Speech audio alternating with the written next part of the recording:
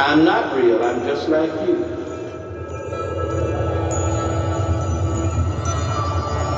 You don't exist in this society.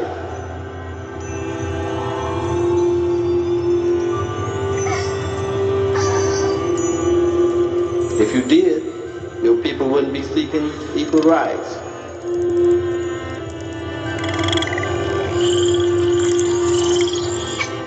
You're not real.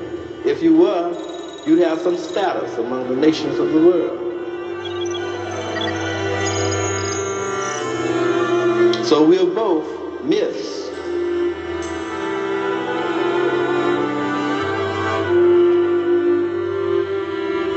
I do not come to you as a reality.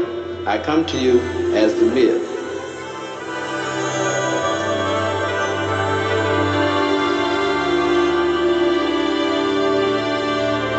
Because that's what black people are. Myth.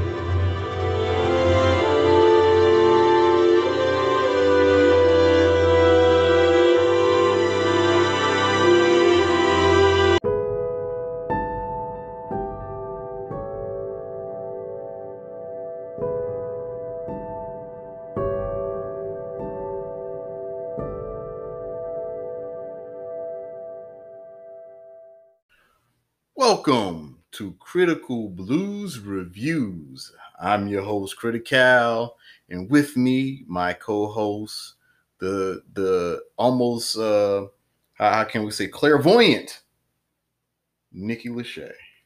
Hello, everyone. I hope everyone's doing well. Hope everyone feels awesome. I feel awesome. Do you feel awesome? I feel awesome. You look awesome. You actually are closing your eyes as you're speaking because someone is clairvoyant. They're predicting, and then I have to offer you an apology. There's some things that I said that didn't happen, and you said it did happen, and I have to. You have to offer me a what? An apology. Okay. I'm sorry for making you feel small. I don't like your apology. Wait a minute. What do you mean?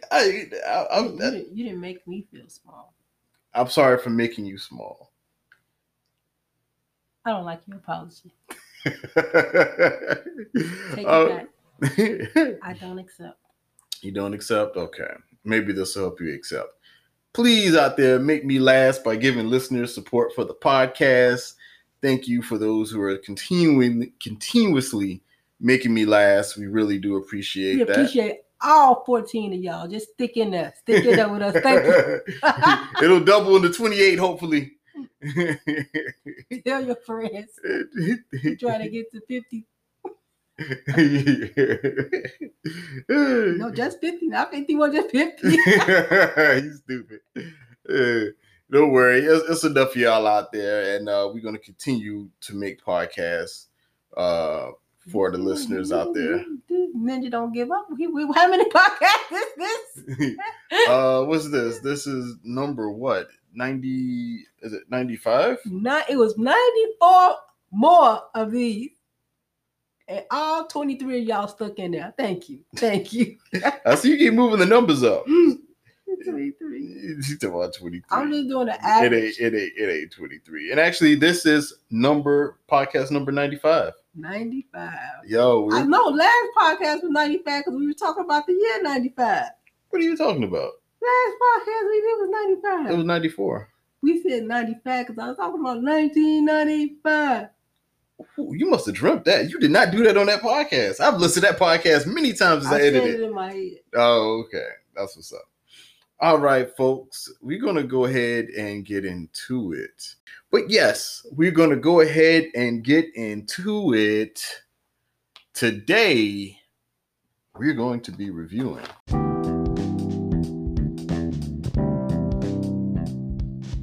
Lovecraft Country, episode 7. I am. Lucky number 7. Yep, I am. And this is episode 95 for the Critical Blue Podcast. 95. 94 before you, huh? Okay. Now, this is directed by Charlotte. I have a question for you. When you make podcasts, do you always say, I'm going to make this podcast better than the one before? No, I just make the podcast. Now, well, you need to have some more motivation than that. I just make the podcast. Now, let's go ahead and get into it. So, this is directed by Charlotte Sealing. She also directed The Man and Borgen. The co-writer, Shannon Houston, she actually does the podcast that I sometimes listen to. It's like the HBO Max version. They do the background scenes of what she wrote and what she was thinking about when she was creating the story. And she also wrote Little Fires Everywhere and Homecoming. And the logline for this episode is: a grief-stricken widow and mother decides to embark on a journey to figure out the truth behind her husband's death and is transported through time while discovering herself to be no longer small. And the characters for this film, you have Hippolyta Freeman. I'm gonna go ahead and bring the characters back because, you know, I think when the episode is focused on a certain character, I think I should bring them back again and, you know, discuss them, the characters. So you have Hippolyta Freeman, who's once again, I said, was played by Anjanou Ellis. She was in Pimp and Birth of a Nation. You have George Freeman. Welcome back, George. It was good seeing George again. I'd rather see George than to see Montrose. His angry ass. That motherfucker angry. Anyway, he's being played by Courtney B. Vance. He was in Panther, not Black Panther, but Panther, the real Panthers.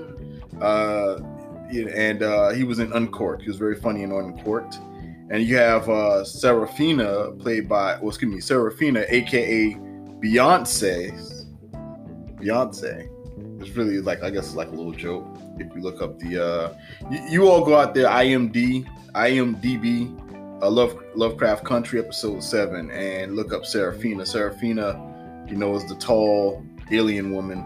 And her AKA nickname is Beyonce, so that's pretty interesting. Oh, look at that! Super, see, and she's a star in the sky.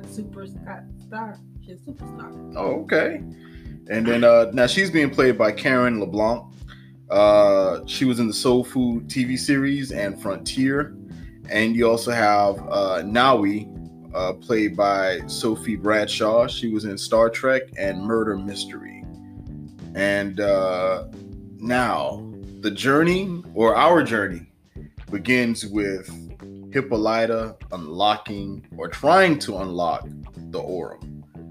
And she gets frustrated, almost breaks it, and she comes to the conclusion that she needs to tilt the base and rotate on their axis.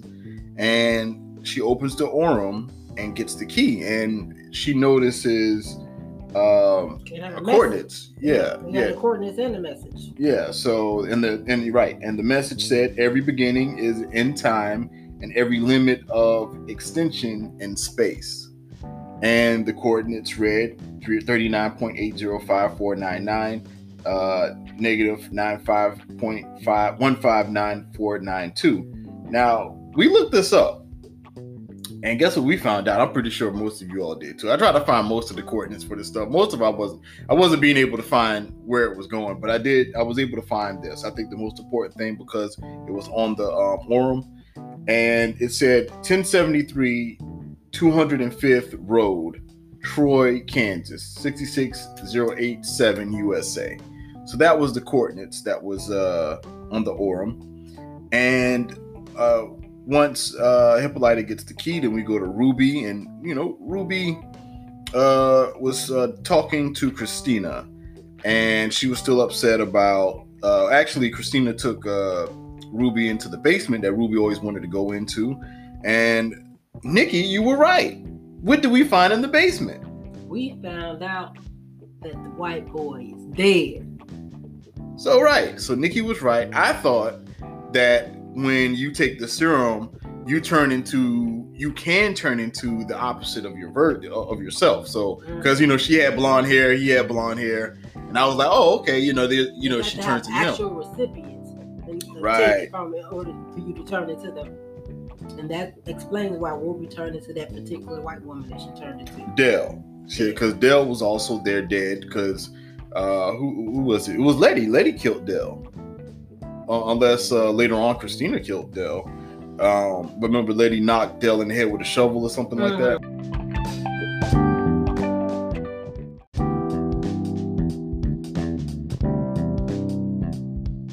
But anyway, on top of that, we find out that the Christina discussed with Ruby about the book of missing names, and it involves Letty, and it basically she told her it involves your family, and so that's when Ruby was like, "Yo, tell me everything," and so from that we go on to. Well, then you said you think that they have built some type of alliance together, and eventually they'll be working together. Right. I was hoping that wouldn't happen. I can kind of see that happening as well when she was. Wait. We're gonna get to that. So then, that's when we go to Letty. We see Letty, and she's having this dream that she's running and she's on fire and pregnant. And it kind of reminded me of Dream Child from Nightmare on Elm Street for some reason. I got this energy from that.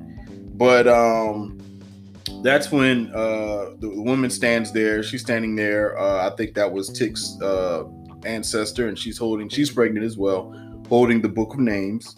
And that's when Letty wakes up on fire because she caught fire, just like Tick did earlier. And they have a discussion. But, they have a discussion that they had the same dream, but Letty leaves out that she was pregnant. And it might be from Tick. And then we go to our Montross. We go to Montross' apartment, and we see Montross and the barkeep. I can't think of his name right now, but JD or JP or something. It was JD. Oh, that could be wrong. Oh, okay. But yeah, we find out that they're together and having breakfast, and Montross seems happier, and we're like, from him having this coming out party. Train was telling the truth, huh? Is that his name, Train? His name is Tree. Tree one line, huh? Tree was telling the truth about y'all, huh? Wait a minute, we still having breakfast with. Oh! Slow down, damn, slow down. You'll be telling the ending in a few minutes. But the thing is with Montross, he's acting funny with his love interest because they find out that when he was out, the neighbor, I think the neighbor went to that store. What's the name of the store in Chicago that used to be Macy's? Marshall Fields. Yeah, Marshall Fields. At Marshall Fields, they found out that he met the neighbor, and so Montross doesn't want the neighbor to find out his business. So now all of a sudden he's being mean to his lover, and that's when he's like, hey, the coffee's too cold or too wet, the eggs are too eggy, everything is wrong. The orange juice is too orange, you know what I'm saying? And so from that point, they get into a fight, and it leads out to the hallway, and that's when that Tree was telling the truth, huh? Y'all, you.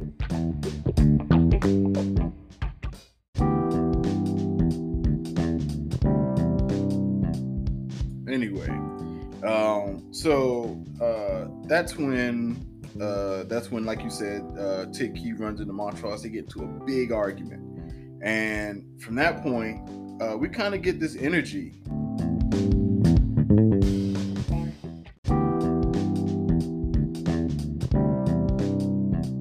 But that's when Tick, he get upset or whatever, and Montross said, "Don't call me out my name," and Tick goes downstairs, and that's when Letty talks to Tick, and that's when Tick, tells her about the abuse that he went through. He endured by his father. He always thought it was because his father wanted to make him stronger and make him better.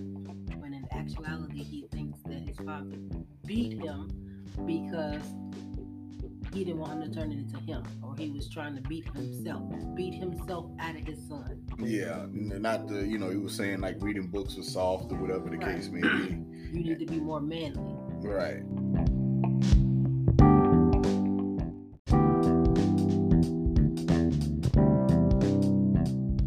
But that's when and the other thing that pissed off Tick was the fact that the mother knew about what Montross was doing. Right. So he was like, did mom know? He's like, yes, mom know. Now that just was heartbreaking because that means that he feels like they lied to him all his life as a little kid. Right. And then we go back to Hippolyta. Now we see Hippolyta. She takes. My bad. So Hippolyta, she's actually leaving. She's getting ready to do some work, and that's when Tick and Letty they discover they need to go visit Tick's cousin, Ethel. And so they're like, hey, Hippolyta, we need the vehicle. She's like, I'm about to use it. And then so what Tick does, he tries to use the women shouldn't be driving. Yeah, like your husband wouldn't let you do that, and she lit one in Tick, like nah, it's my car. You're not getting this vehicle. You know what I'm saying? Like, you don't have the authority to make me small. Right? Did he leave for the authority to you when he died? No. Right. And so that's when. Yeah, and then she was so pissed off, she ran the stop sign. I don't know if y'all noticed that. She was pissed. She ran the hell out that stop sign. She's supposed to have got a ticket. Got a ticket, that's what she's saying. And so then after that, you have Letty and Ruby. They have some tension that's going on. And it kind of reminded you of Brat and Lisa Ray that just happened, that storyline. Do you want to bring everybody else up to the Brat and Lisa Ray story to kind of get the idea of the energy that's going on between Letty and Ruby? Well, I ain't going to gossip or nothing. Mm-hmm.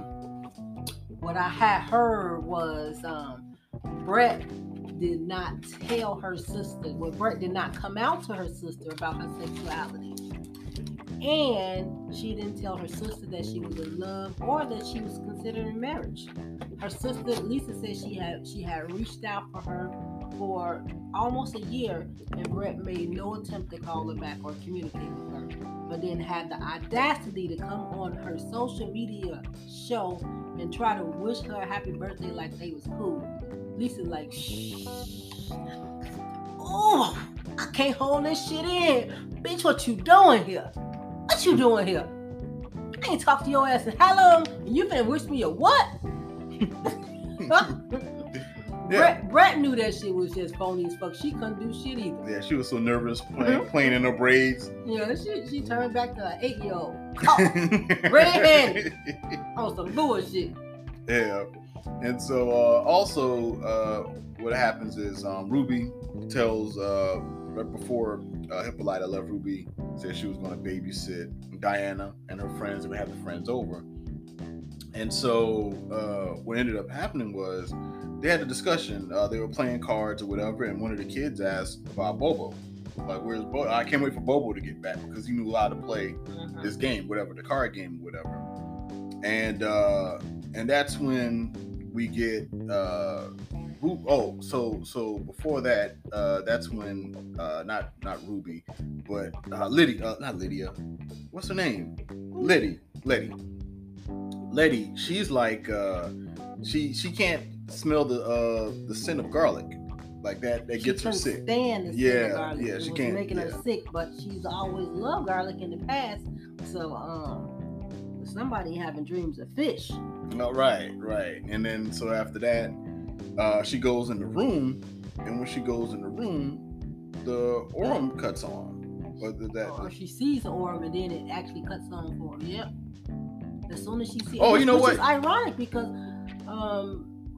Hippolyta needed a key and everything for it. She needed. Well, no, she turned on the axis. Yeah, she needed to turn on the axles in order for it to come on, and it just came on right by itself, like it was meant to be, right? Right. But before that happened though, you had Hippolyta when she was driving down the street or whatever. Then we come across Betsy Stringfield, and a lot of people are probably wondering now who's Betsy Stringfield. Now, if you saw the show, Betsy Stringfield was the black woman that was riding on the motorcycle. Motorist. First African American woman. All 48 states on her motorcycle. Yep. And she drove across the U.S. She also is credited for breaking down barriers for both women and Jamaican American motorcyclists. She was inducted to the Hall of Fame of Motorcycles. a motorcyclist, excuse me, and she also was a courier between domestic army bases. And she's also the founder of the Iron Horse Motorcycle Club, Wow. and she's the motorcycle queen of Miami. So that was a nice egg they stored for us on Hippolyta's travels. And then in St. Louis, we see Tick with his cousin Birdie, and he's asking questions about Ethel, and he asks about the Book of Names, and she was like, yeah, I'm kind of familiar with it, but I'm pretty sure Got burned. it got burnt in the Tulsa riots. And so Tick was kind of discouraged with that. And then also, I think he had some pictures. Pictures she, of the. She offered to show him her album book of their own relatives. Right. Her sister. Right. And he agreed. He said, yeah, he was interested in it. Right. And then we go to Mayfield. And in Mayfield, Hippolyta goes to the time machine. She gets out of the car, heads to the time machine, and we go back to Letty and Ruby. Now, this is where we left off with Letty and Ruby. And you made an interesting comment. You said something about the black man unemployed laying pipe. What does that mean? Everybody knows that the most interesting and the skilled sexual partners are those who are unemployed. Oh, really? Yes, those are the pipe layers. Oh, wow. Okay. Interesting. All right. Unemployed laying pipe. All right. That's all they can do. They can't get a job. Okay. So basically they're lazy gigolos. They're not even getting paid to be gigolos. They can put in work. I wouldn't say lazy, not at all. All right, and also we find Letty. Letty finds out that she may be pregnant, as we mentioned earlier, because of the smell of garlic, and that's when she enters the room and the Orem cuts on, and that's when Letty is like, wow, you know what I mean. And then we go back to St. Louis, and we see Tick and Letty. They're on the phone. Well, actually, before they get on the phone, that's when Tick notices that his cousin Ethel has a birthmark on her arm. And he has that same birthmark on his left shoulder blade, or right? Was it right shoulder blade? I think it's his left shoulder blade. But anyway, it was funny, the facial expression when his cousin comes and Birdie comes in the room. Like, what the hell? Yeah, boy, if you don't put on your shirt, around here, letting the devil's in the house. The little sayings, whatever the case. But anyway, that's when there's a phone call. There's a phone call.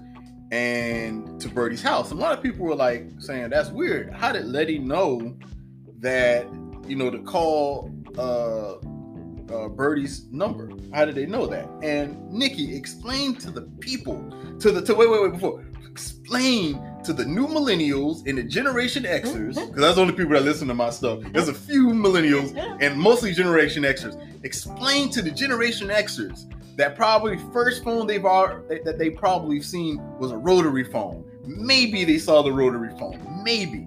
But explain to the Generation Xers why Letty was able to get in contact with Tick at Birdie's house.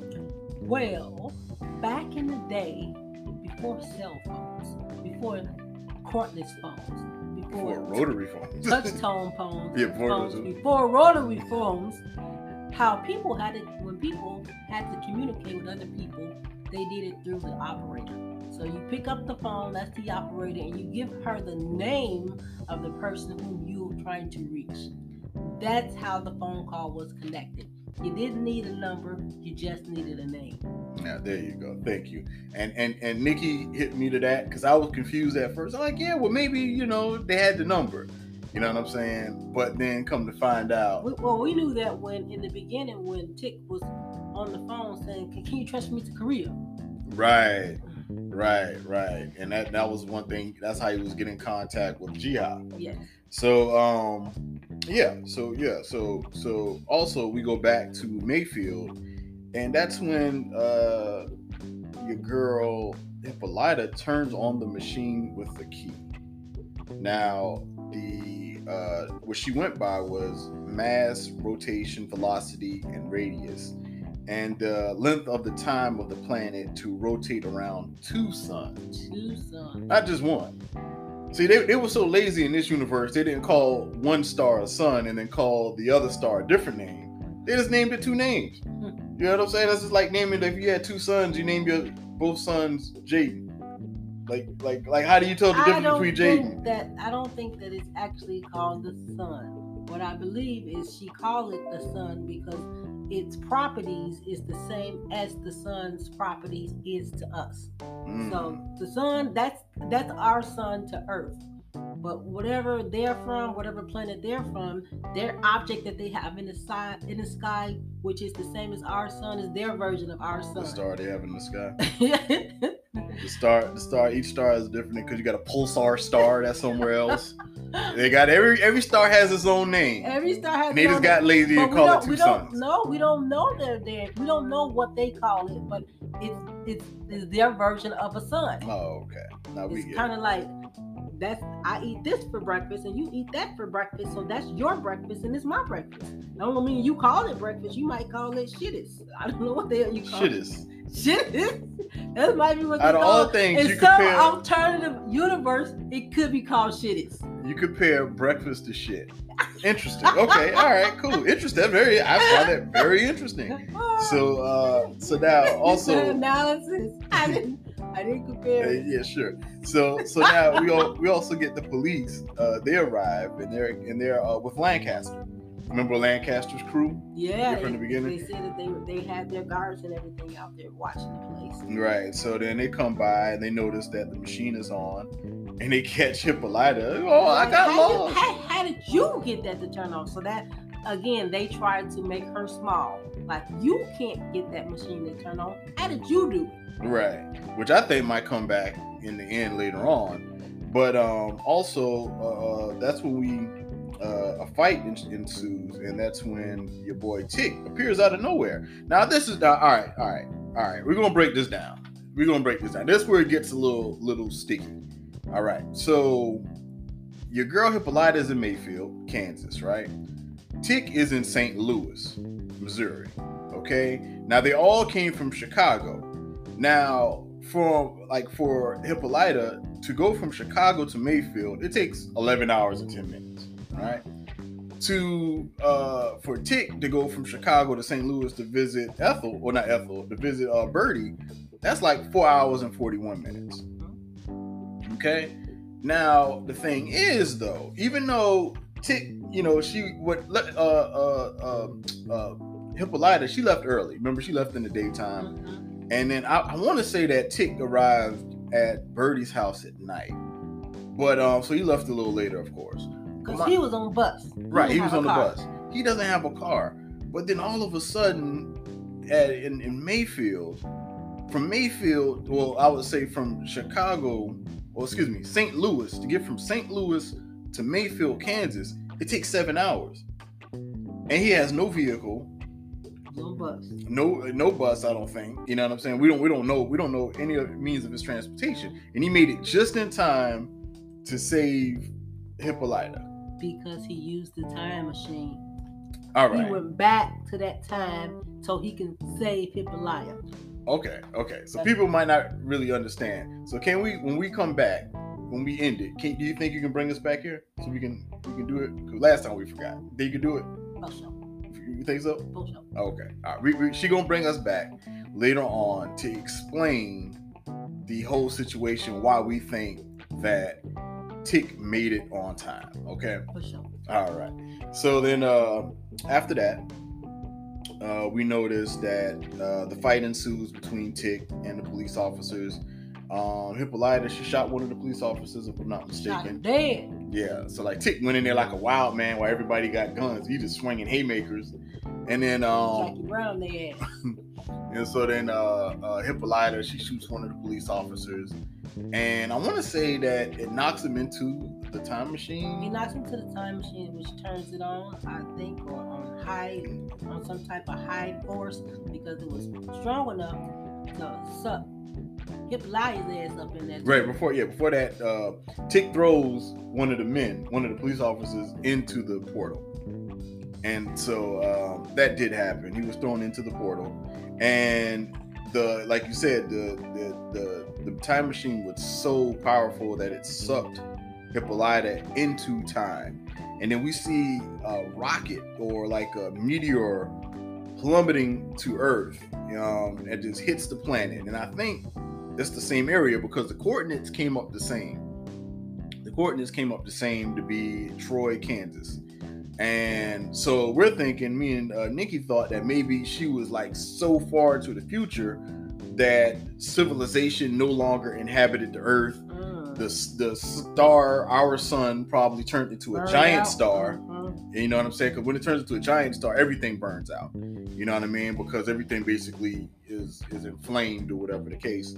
So, but everything is and also there's a lot of glass on the ground too. So I know like glass has something to do with fire. I don't know what the mixture is to make glass, but I know it has something to do with fire. And it was glass, like you see glass stuck into the the ground of this planet, and there's nothing in sight, and it's the same coordinates as of Troy, Kansas.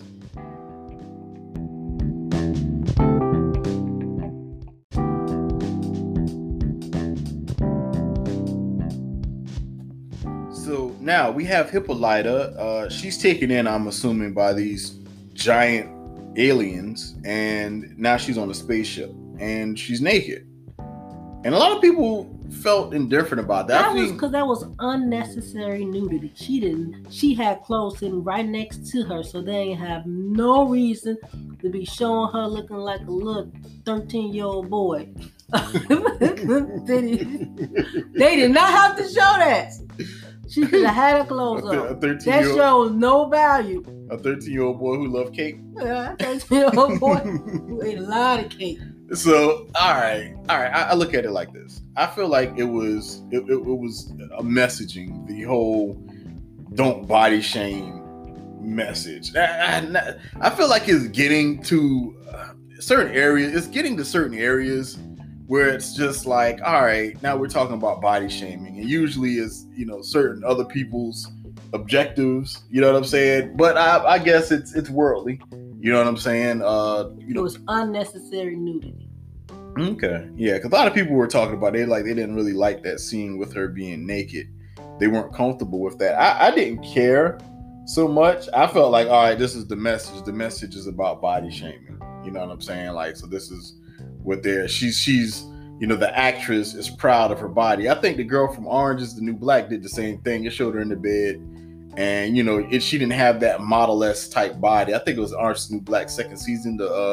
The black woman, I think she was the antagonist of that season. And they had episodes where she was naked, and it was like, oh, I wonder why she's naked. But it's one of those things because we're used to perfect body. The perfect body. Waist, Yeah. No stretch marks, unrealistic. Right. So I think that was the message they were trying to send out there. And finally, she puts on her clothes, but she's met by I Am, or what did I call the name the first time? Beyonce, yep. And but she goes by Serafina, but Beyonce is a nickname, so we're gonna call her Beyonce for now. So anyway, she's met by Beyonce, and she looks like Garnet from Steven Universe. I don't know who watches Steven Universe out there, but she wants to escape, and she won't let her escape. But she's telling her that she's not enslaved, but she's not. You're not in jail. You're not locked up. You're not locked up. Yeah, I think that's the word she used. So, but yet, Hippolyta, we get to see her brilliance. We get to see how Hippolyta works. She talks out loud, and she's her own worst enemy. I don't think so, because she the one that got her out of the situation. She did, but then at I don't think that was her own worst enemy. Well, I mean, she to a certain degree. I think that she beats herself up a lot. Because she beats herself up a lot, and then not enough. That makes sense. Oh no. I don't get that. No. So what I got was the end you gonna get that. So what I got was from that point was Hippolyta she talks herself through her products, her challenges, her obstacles. And so she's basically her partner, her own partner. Right. She answers and asks herself questions, and that's how she solves it. She solves her own riddles. You know what I mean? So it's almost like she builds upon herself. She's basically like Naruto. For those who watch Naruto and watch where if you watch Naruto and how he makes another version of himself to make the ball bigger, to make his ball powerful, because it's like a certain ball. I forgot the name of the energy ball that he uses. But he uses himself because he can't do it by himself. You're supposed to do it by yourself. But he makes another version of himself to help him with the energy ball. That's what makes the energy ball stronger. And then that's what she kind of does. She kind of talks with herself to get like the procedure done or whatever the case. And she comes up with the solution. You know what I mean? So I thought that was pretty dope. And now the thing is, she actually learns how to escape. And the robot pushes her away, keeps using the force field. And the robot is like, name yourself. You know what I mean? And, you know, at this point, you could tell she's kind of losing it because you're talking about somebody, what? This is the 60s, right? The 50s or the 60s? I thought it was the 30s. 30s. This is 30s? Uh-huh. You sure? Ain't no 30s. Check, look it up. Make sure we get it up there. I'm thinking that we're in the 50s, 60s.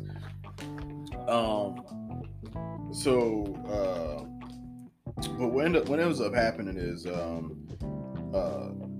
she's asked to name herself, and seeing all of this, the point I'm trying to make is that the era that she's in, she sees all of this, and it's hard for somebody from our era to understand what's going on. But imagine somebody from her era to understand everything that's going on, dealing with aliens and you know, outer space and stuff like that. So she kind of goes into a laughter and kind of loses herself a little bit. And then all of a sudden, she is taken.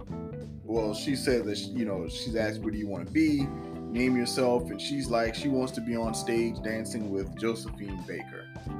And actually, that's who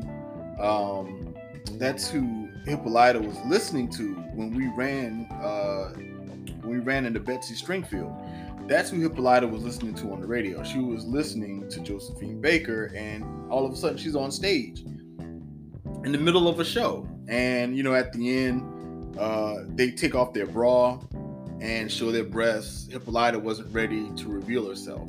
You know what I'm saying? And you brought it out, Nikki, that it was a lot of people that were dancing actually had different types of shapes and bodies. The only person who had the baddest body up there was Josephine Baker.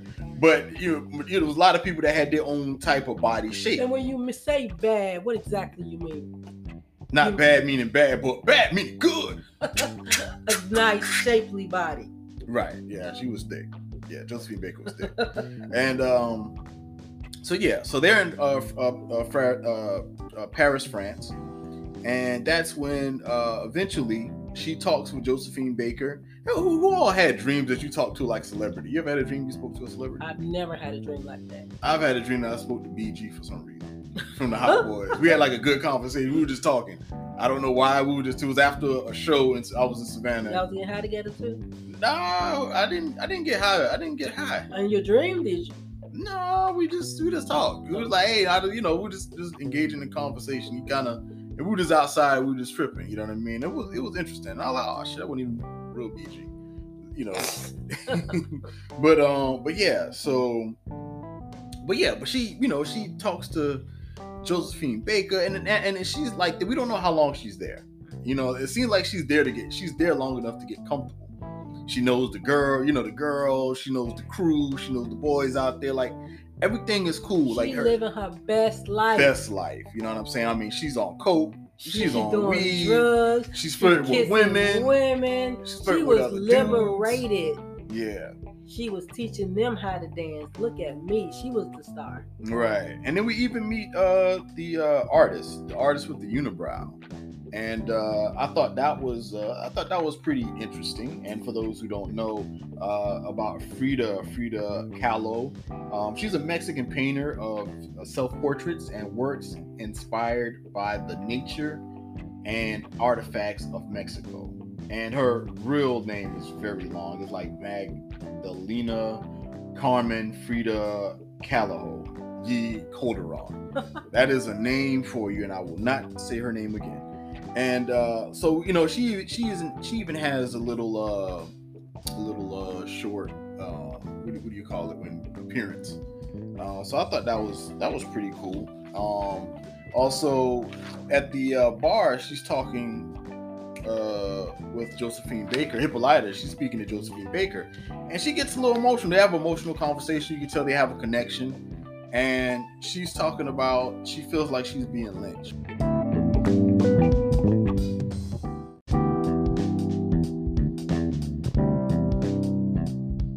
You know what I'm saying?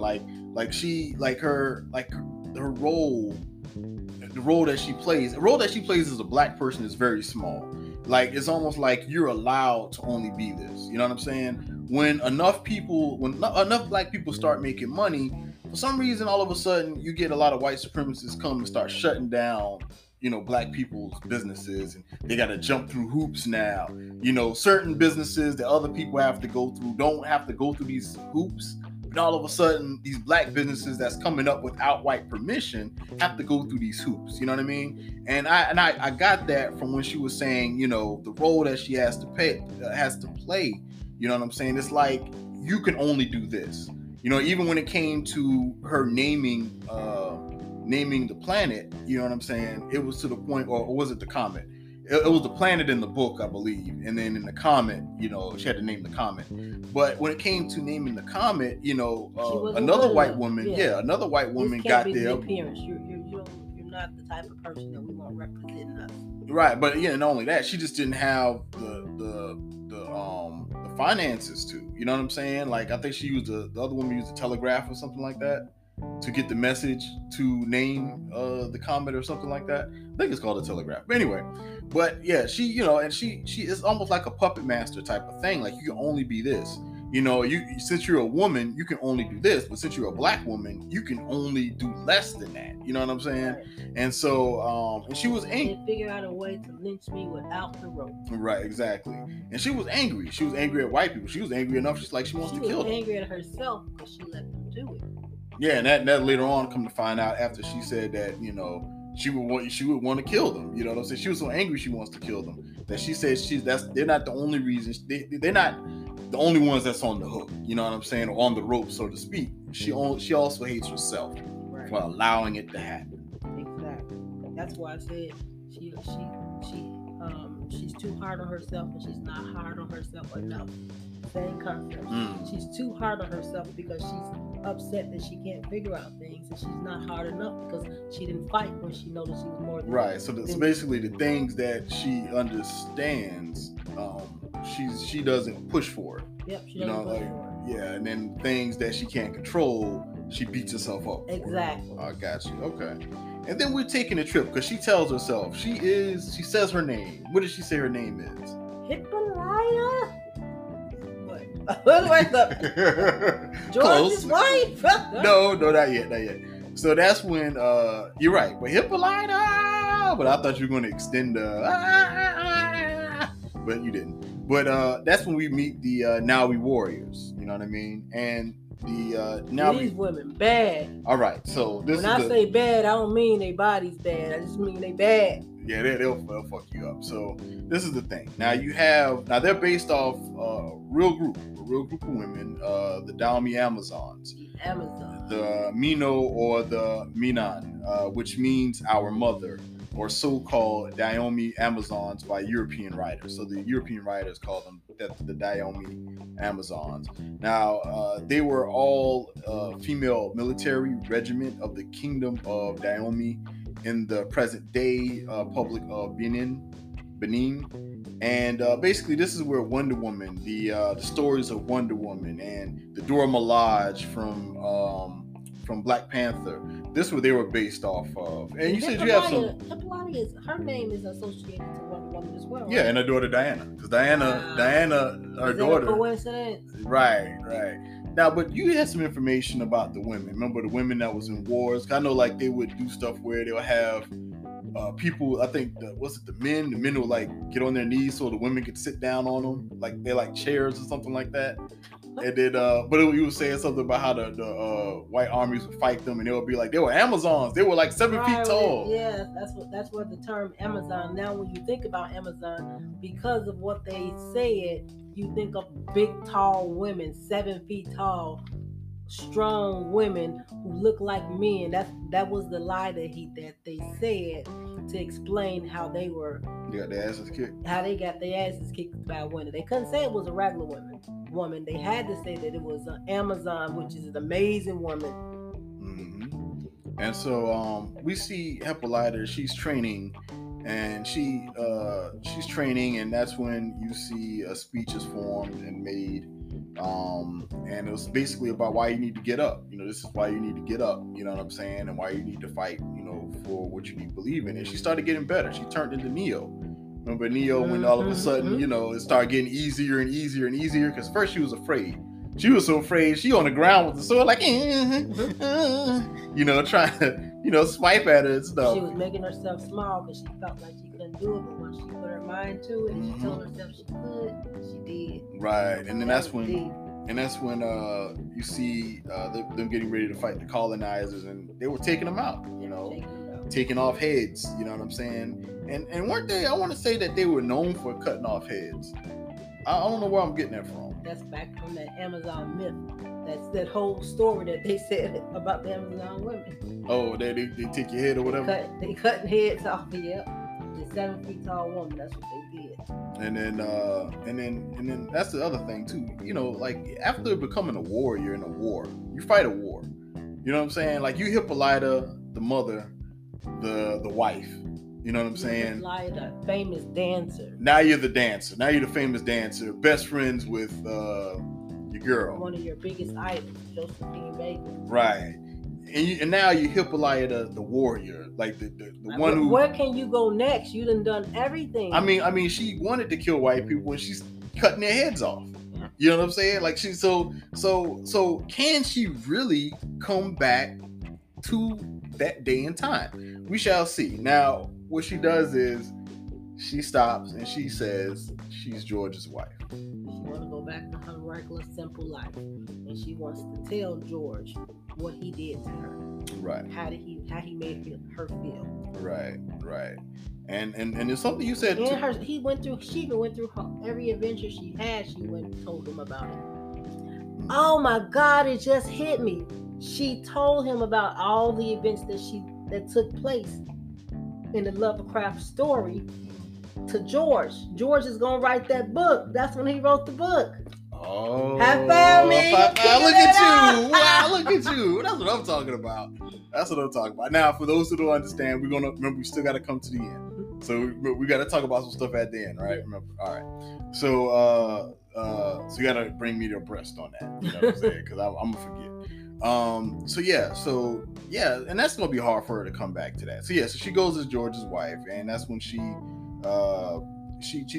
basically you said something else too. You said that George had to die for her to find herself. Exactly. So and also she's angry. She's angry at herself because she allowed herself to shrink, and she was letting George know that he helped make her feel small as well. Not helping her go out. You know what I'm saying? And it's like, and this is the thing where I got from the writer, because the writer was talking about it. The writer was like, if George would shut the fuck up and listen, and she had an attitude when she said this. I'm like, I don't know, maybe a little, because I felt like this is human stuff what George was doing. It wasn't anything crazy. Yeah, he was a little in denial, but it was nothing crazy, and he found himself out. But with the way how the writer of this script got mad, like he would shut the fuck up and listen to what Hippolyta had.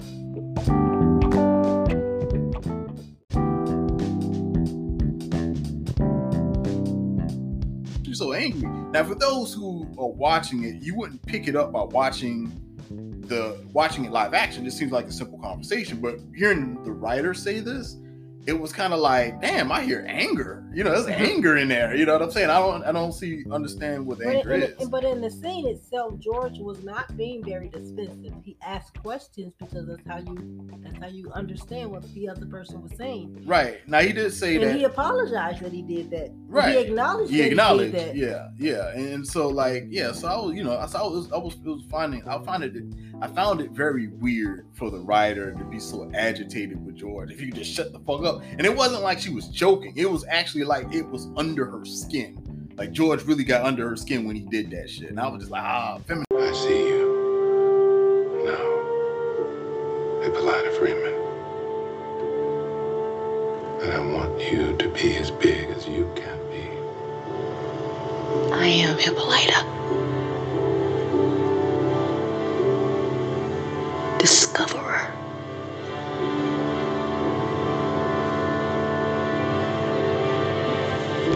But so that was interesting. But like you said, George came out and really, stated, like he apologized. He listened to her stories.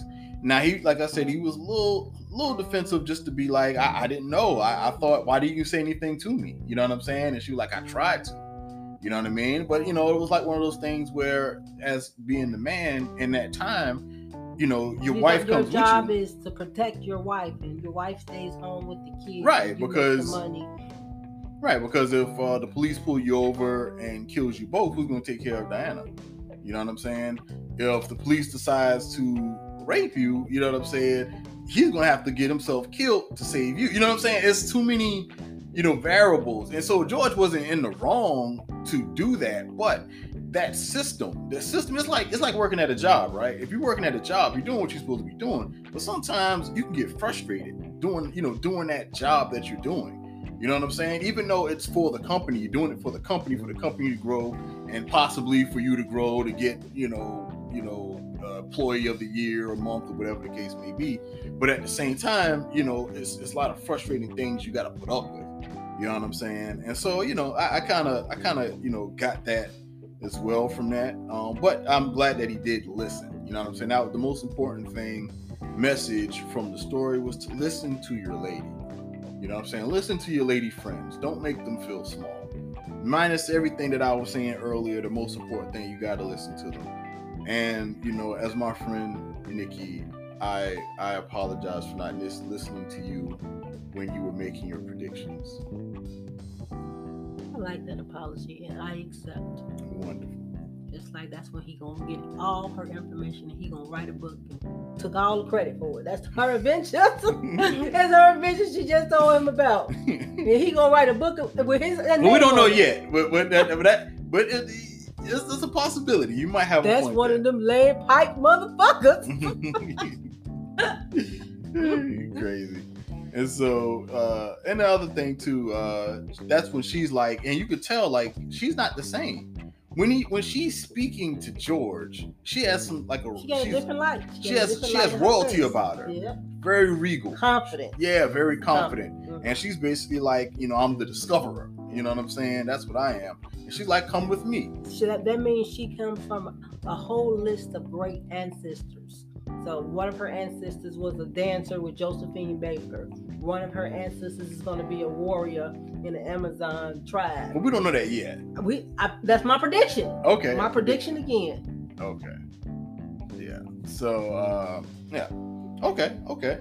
And then also, we get to a point where we hear, we actually see George and Hippolyta. Hippolyta has the blue hair, just like the comic book that her daughter Diana would draw for them, or illustrate. And we see them getting out of the spaceship that looks just like the Woody. Remember that? Yep. And so then after that, I think they go on their own travel guide. They do their own travel guide together, something that they were supposed to do together in reality, or in that current time when George was alive.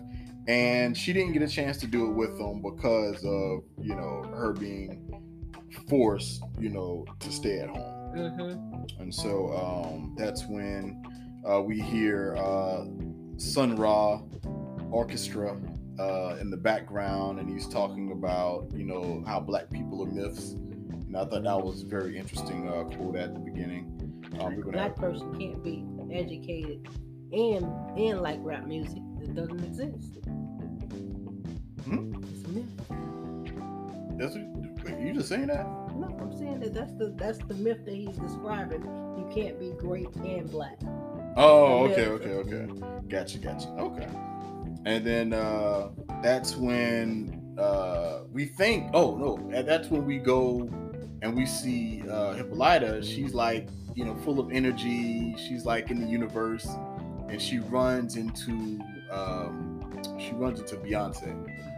And that's when she's like, you can stay with us, and be everything, do everything, you want to be. Anything, and she's like, but I have Diana at home. She needs me. But she sighs. Now this is where it gets interesting. I didn't tell you this part. I don't think I told you this part. The writer said she didn't go back. Because the whole thing was that as women, well, not as women, but this is her point of view now. She was saying as women, and maybe you can attest to this, when you have a family, it basically limits you as a woman, the things that you can do, what you want to do. Because now you got to worry about the kids. You got to worry about this for the husband. So a lot of things you can't really do for yourself. You know what I'm saying? Like, not a lot of traveling. It is a selfless act. However, it's not true. It's one of those things that I don't know why they don't believe that you can do them both. But back in the day, you couldn't do them both. That was like, it was impossible. But now, we are liberated. So, right. So, and that's when something happened. I'm forgetting something. So that's when, So back to the writer. The writer was saying that, she didn't go back because, a lot of people, she was like, well, I felt some type of way because it was a writer and the other woman that's doing the podcast was like, I feel some type of way because, one writer was like, she said she felt some type of way, but the actual writer was like, because as a mother, you don't want to go back to that. You can do whatever you want, so you're not going to go back. And then the other person was like, well, I feel some type of way because that's her responsibility, is her family. You know what I'm saying? And so they were like, and they were saying that you have the main characters, they make choices and do things you're not going to like. And that was the choice that she made that we didn't like. The fact she didn't go back to Diana. But she said she did. No, the writer said she didn't. We're going to say, because she said she did. No, she didn't say that. She said I need to. She said, she said Diana needs me. Diana needs me. That's it. She didn't say I'm going to go back. I mean, she's thinking about it, of course. I totally agree with you there. She's thinking about it, but... So we're still waiting for her to make the decision. But the writer said she didn't. I think it would be impossible for her not to. And then it goes to your boy Tick coming back. And then all of a sudden, that's when Tick has the book that says the Ortha Blue. No, the Lovecraft. My bad. Ortha Blue book. That's with that's the book that Diana did. But the Lovecraft Country, written by George. Author George or something like that. Wow. George Freeman. So writing books. All right. So, so it was some things we needed to discuss that you were going to help me remember, and because I forgot, I can't remember. It was something about what we were going to talk about that you were going to help me remember. We already talked about it. No, we did. They're going to be so bad with us. We just talked about it, but I just told you that George took all her stories and he wrote the book. Right, but there was something else I was going to talk about. But anyway, I can't remember. Well, I'm sorry, guys. We can't remember what we were going to talk about. But anyway, so what were your comparisons? My comparison would be Yo Gabba Gabba. Yo Gabba Gabba. For those who don't have children in their 20s. I know it wasn't that old for real. Maybe it's about 10, 11 years old. It's a little show. It's similar to if you guys remember the Lamb Chop show. This is the never ending song. Goes on and on and on. All right. So Some people started singing it. is that all you have for your comparisons? And they'll continue Okay. singing it. So forever, my just comparison because it's the is story. Steven Universe. Steve, that was mine. You took my other one. No, I'm glad you took all day. Steven Universe is mine, and Lucy. Okay. And what's the one? Dog, I forgot the one where the girl, she was supposed to be going out of space, and I can't think of the name of it. Encounter. I think it's called Encounter or something like that. I think it's called. In Star Trek. Okay. Star Trek.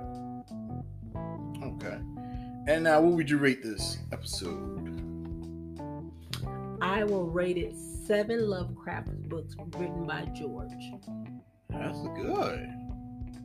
That is good. I'm gonna rate this. I'm gonna give it 8.5 small Hippolytus. I can't think of that. I really was trying to think of some stuff. I can say, I'm not gonna say that. Okay, I know. You know what? I'm gonna give it 8.5. What am I gonna give it? I'm gonna give it 8.5 Josephine Baker.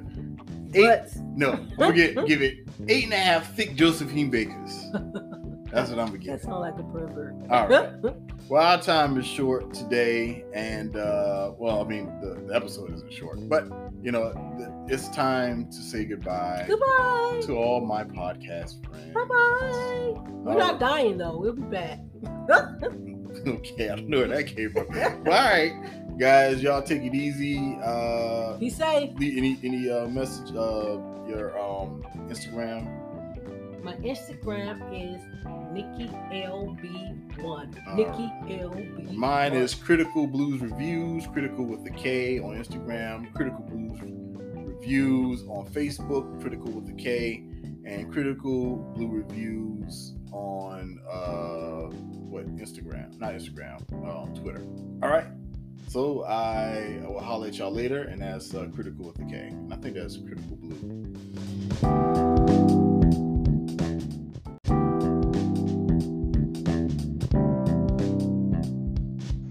Here I am again to help you guys out on a promise you couldn't keep.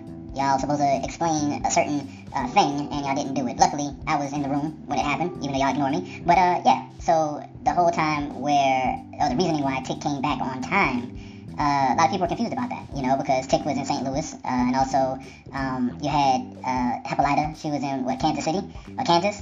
So yeah, she was in Kansas, Mayfield, Kansas at that, and it's some ways away. And to get from St. Louis to Mayfield, it's some ways away. So yeah, so the theory was, how did Tick get there? So we all brainstormed and put our heads together. Actually, it was mainly Critical and Nikki. They put their heads together, but I was there, but they didn't know it. And we all agreed that it's possible when Tick went inside the portal, he asked to come back at that exact time before Hippolyta was attacked, so he can save Hippolyta from being killed. So that was one thing. And the other thing is Lancaster's men. Remember, Tick threw one of Lancaster's men inside the portal. And all of a sudden, I'm guessing that on the next episode, which is today when it drops, that's when the guy's going to come from the portal, and he's going to tell Lancaster everything what happened. And, it was 2 people that were already there, and that's going to give Lancaster a heads up, because I can't see, the comic book alone, I guess it can do enough, but it can come from anywhere, It could be something that the police officer just happened to pick up, and an assailant killed them, you know what I mean? And so, it's no telling, I felt like it's too ambiguous if the police officer doesn't come back from the portal to explain everything what happened. Then, it's more direct. Okay, it's a group of people that know what they're doing with this time machine, or, other than it's a guess, it's just a murder like that happened around the time machine and a missing cop, or race soldier, however you want to put it. But yeah, so here I am cleaning up Critical and Nikki's mess. But I do what I do, you know what I'm saying? I think this should be my show, and also I'd like to apologize for those who had to wait. I understand the show is coming out later on tonight, so hopefully you all get a chance to check this out as well. All right, yeah. So due to complications with work schedules, I had a wedding to go to, and shout out to B. I never really met B before, but I always hear Critical talk about B. Shout out to B, and congratulations to him and the lovely Lisa. They just got married, they just tied the knot. All right. But that's it for everything I have to talk about. But yeah, I'm just cleaning up their mess. That's what I do.